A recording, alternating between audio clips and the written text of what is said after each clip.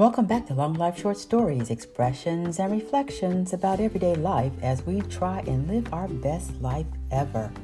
It's May 2021, Mental Health Awareness Month, the time of year for that checkup from the neck up. So I thought I would share with you some of my sanity saver tips that keep me and my world going. But first, let's talk a bit about why mental health is so important. Depression, fear, anxiety, trauma, and the serious spectrum of mental health disorders, they're real. Disorder. Ever wonder why that word is associated with mental health in the first place? Well, it means a state of confusion. And that's what's happening in our brain chemistry when we are suffering from the fogginess of serious mental illness. We're not thinking straight or behaving at our peak or mental best if we have a mental health disorder. Sadly, mental health still is something so hard to talk about for most people. The stigma and shame is associated with negative connotations of someone being crazy, loca, confused, out of their mind, or sometimes even a hot mess can mean they are not of sound mind. We all can do better at mental health education and awareness and how we use the language, especially as we continue to navigate adjusting in year 2 of the pandemic. Help is available. Support is here.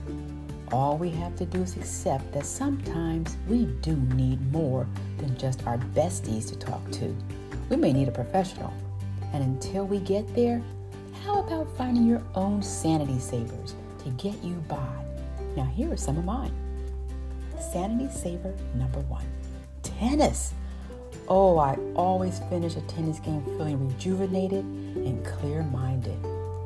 My sanity saver number 2, a good, delicious meal. Who doesn't like comfort food? Just don't overdo it. My go-to is those 0-calorie miracle noodles.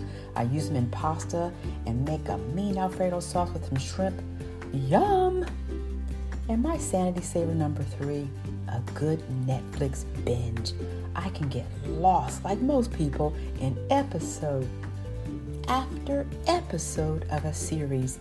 This month, I'm into Blind Spot. What an action-packed, amazing way to get lost. And my last sanity saver for Mental Health Awareness Month, it's this one. A spa day. Yep, full of massage and steam room, facial, the whole experience. Now that most places have vaccinated staff and they're vigilant about sanitizing and safety, it's kind of cool to go back to the spa again. I just tried it. What an amazing sanity saver. We can't always be our best mentally. Depression, anxiety, and even fear, they're going to show up. But we can tap into a sanity saver and practice investing in our mental wellness, not just during Mental Health Month, folks, but every day in an effort to be our best selves. Thank you for listening. Don't forget to subscribe to my podcast, and please go to my website and become a member at DarcelDillersweet.com. Yep, I'm Darcel Dillersweet, and I'm signing off. A steam room awaits me.